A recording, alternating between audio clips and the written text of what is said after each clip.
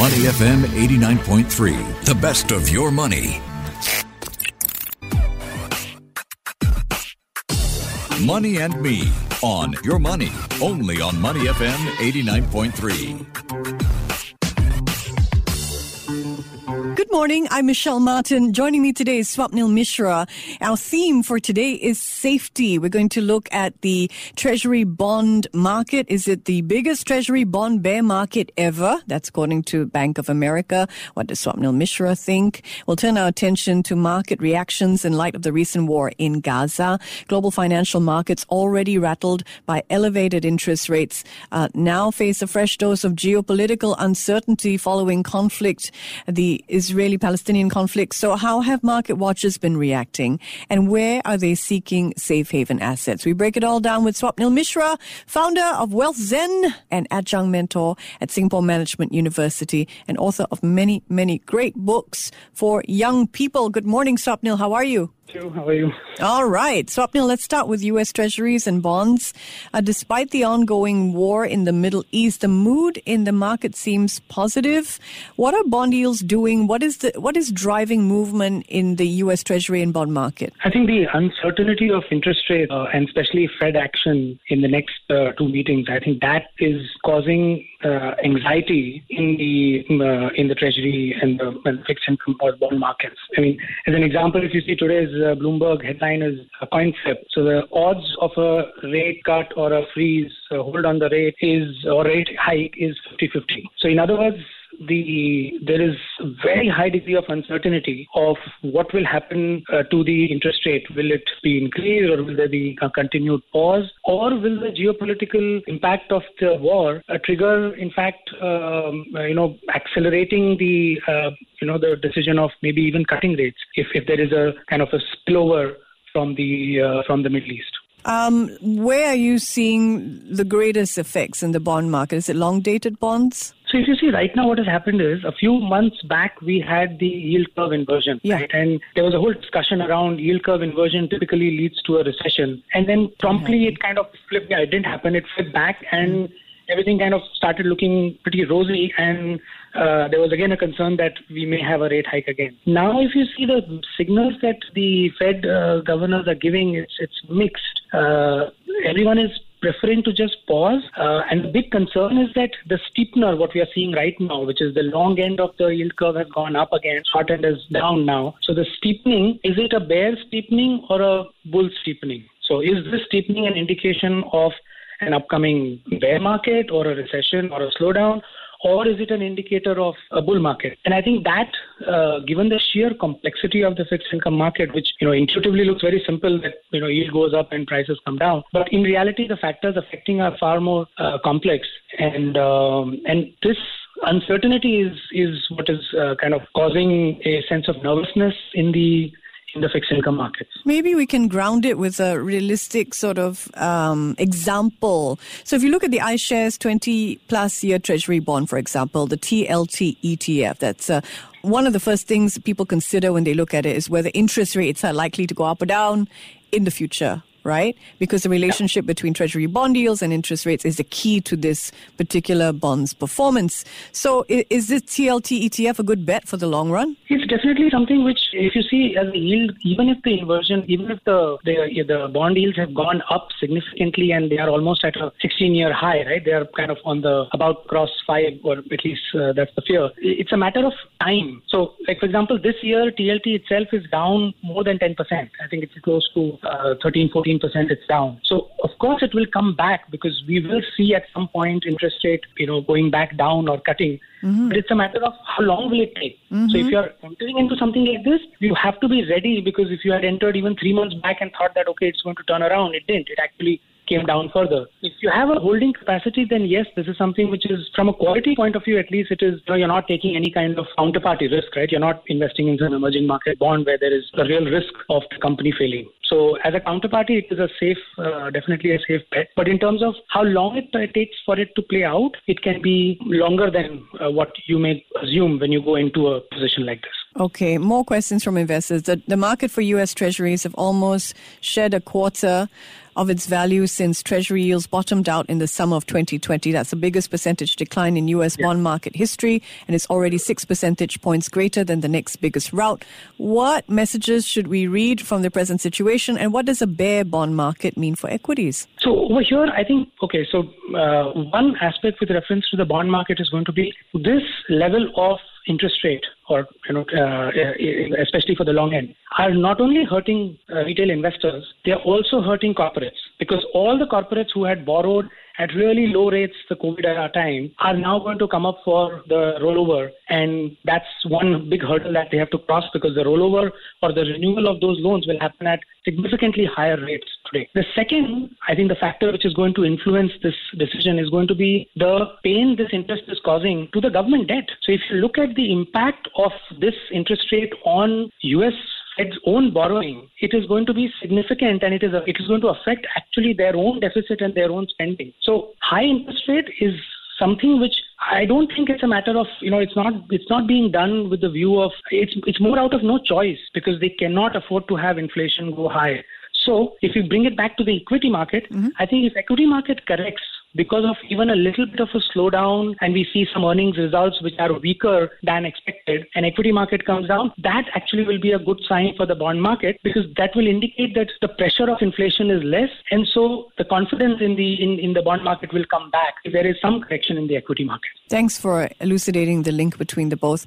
To what extent do you see an increase in bond supplies dampening demand for treasuries? See, there right now we saw that a few months back, Fed had to balance the quantitative tightening that they started last year with providing short-term liquidity and support, right? Because they also don't want an SVB kind of a situation coming up again. This kind of a increase in the yield is putting a pressure in the bank's balance sheet, and if tomorrow there is even a fear that there is a liquidity crunch, they're kind of reversing their quantitative tightening by giving short-term lending and coming in as a supplier. So I would say, in terms of the supply, from the Fed's point of view, they are going to play this role in a more tactical manner of stepping in wherever there is needed. Broadly, they will continue to keep the quantitative tightening, which means we will see that whatever bonds are maturing, they will not come back into the market, because they do want to take some liquidity out of the market as much as they can without really, upsetting the equilibrium in the banks. All right, let's turn the page and let's continue on the theme of investor education on this show. Swapnil,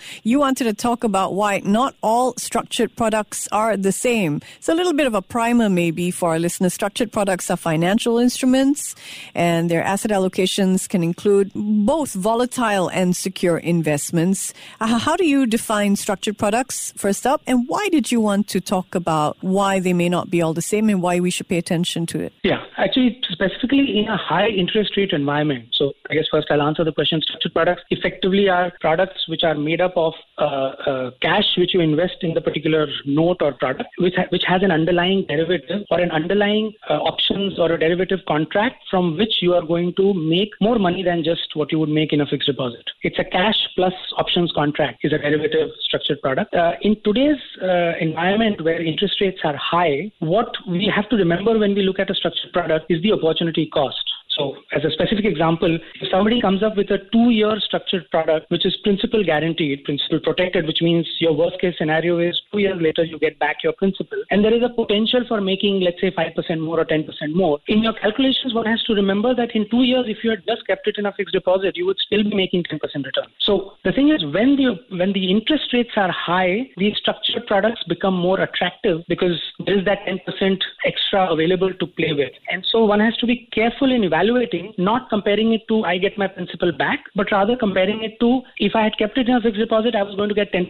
If I do this product, how much more am I going to make? And if it is meaningfully more than what I would make without taking risk. So that's, I would say, in the current context, this is very important because there'll be a spate of structured products that will start coming around as interest rates remain high. What do listeners need to understand about evaluating structured products? Is the scenarios.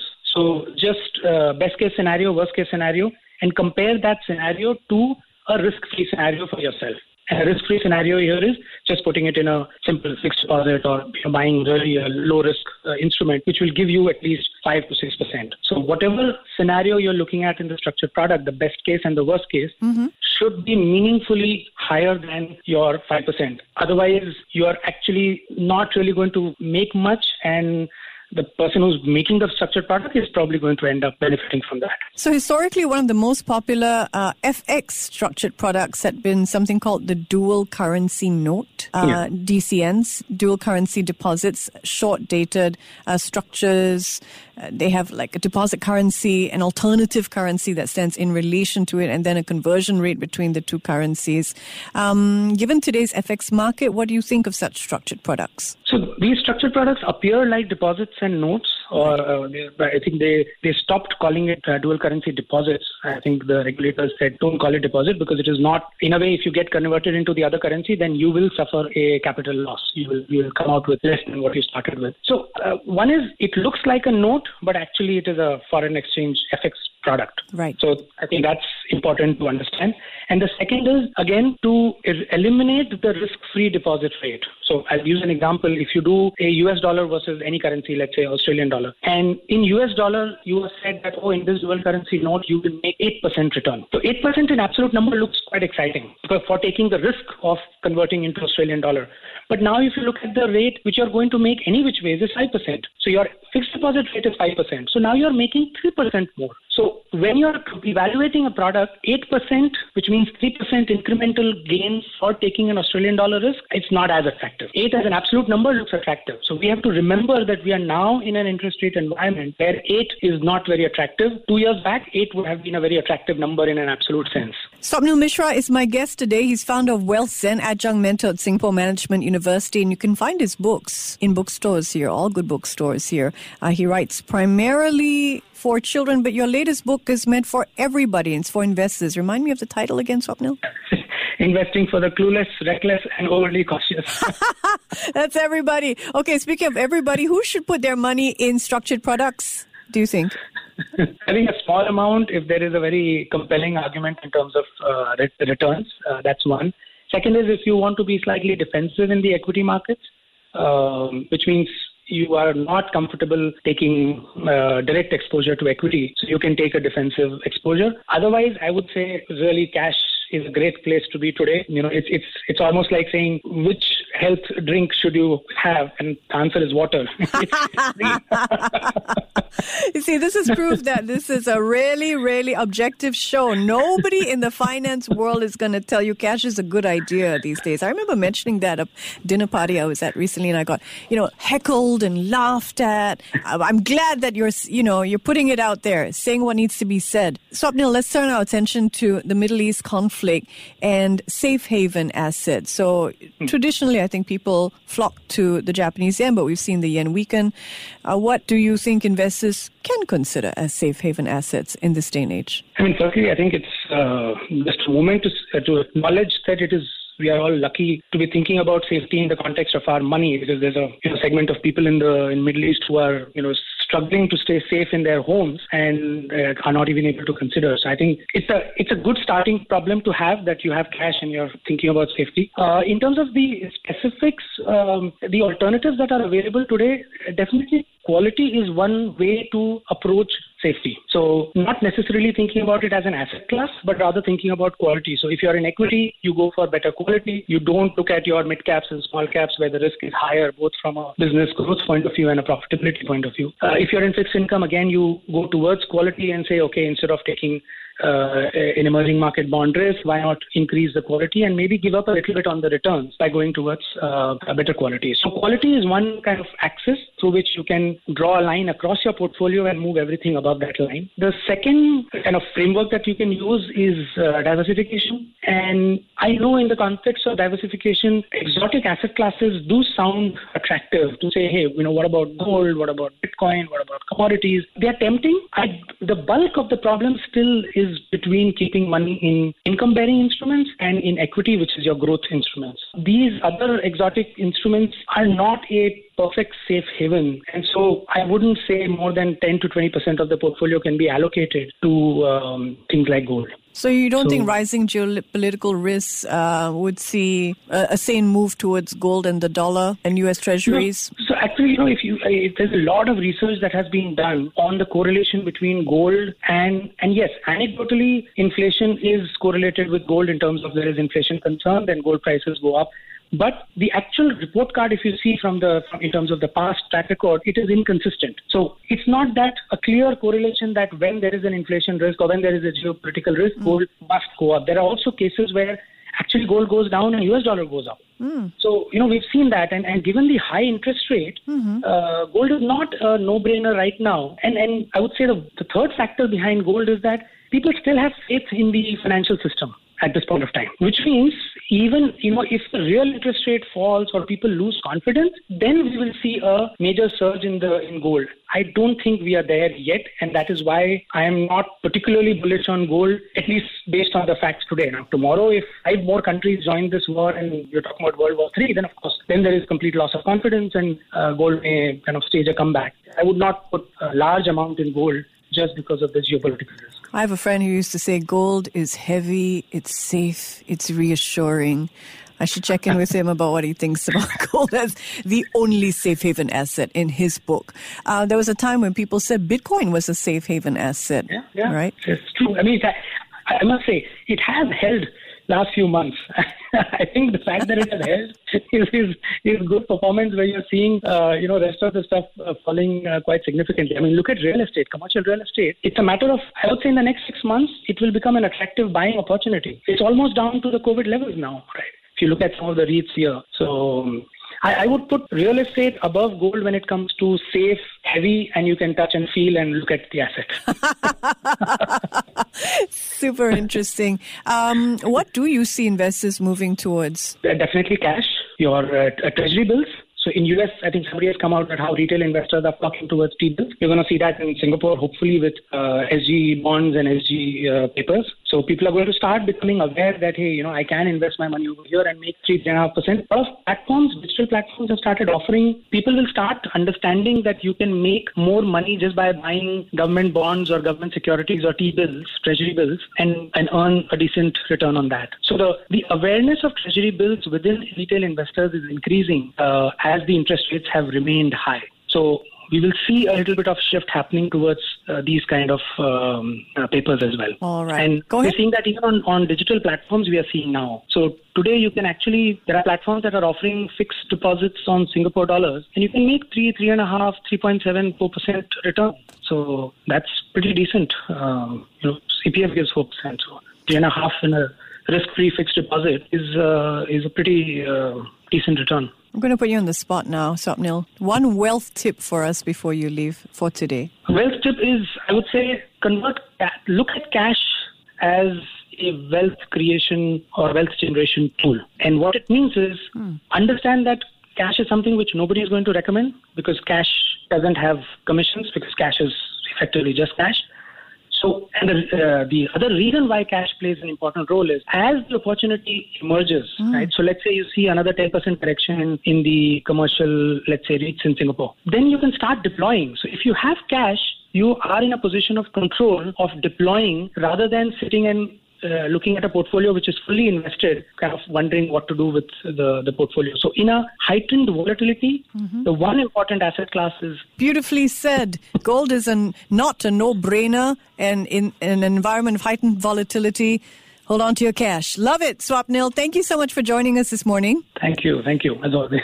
Swapnil Mishra, founder of WealthZen and adjunct mentor at Singapore Management University. Before acting on the information on Money FM, please consider if it's suitable for your own investment objectives, financial situation, and risk tolerance. To listen to more great interviews, download our podcasts at audio.sg or download the audio app. That's AWEDIO, audio at the App Store and Google Play.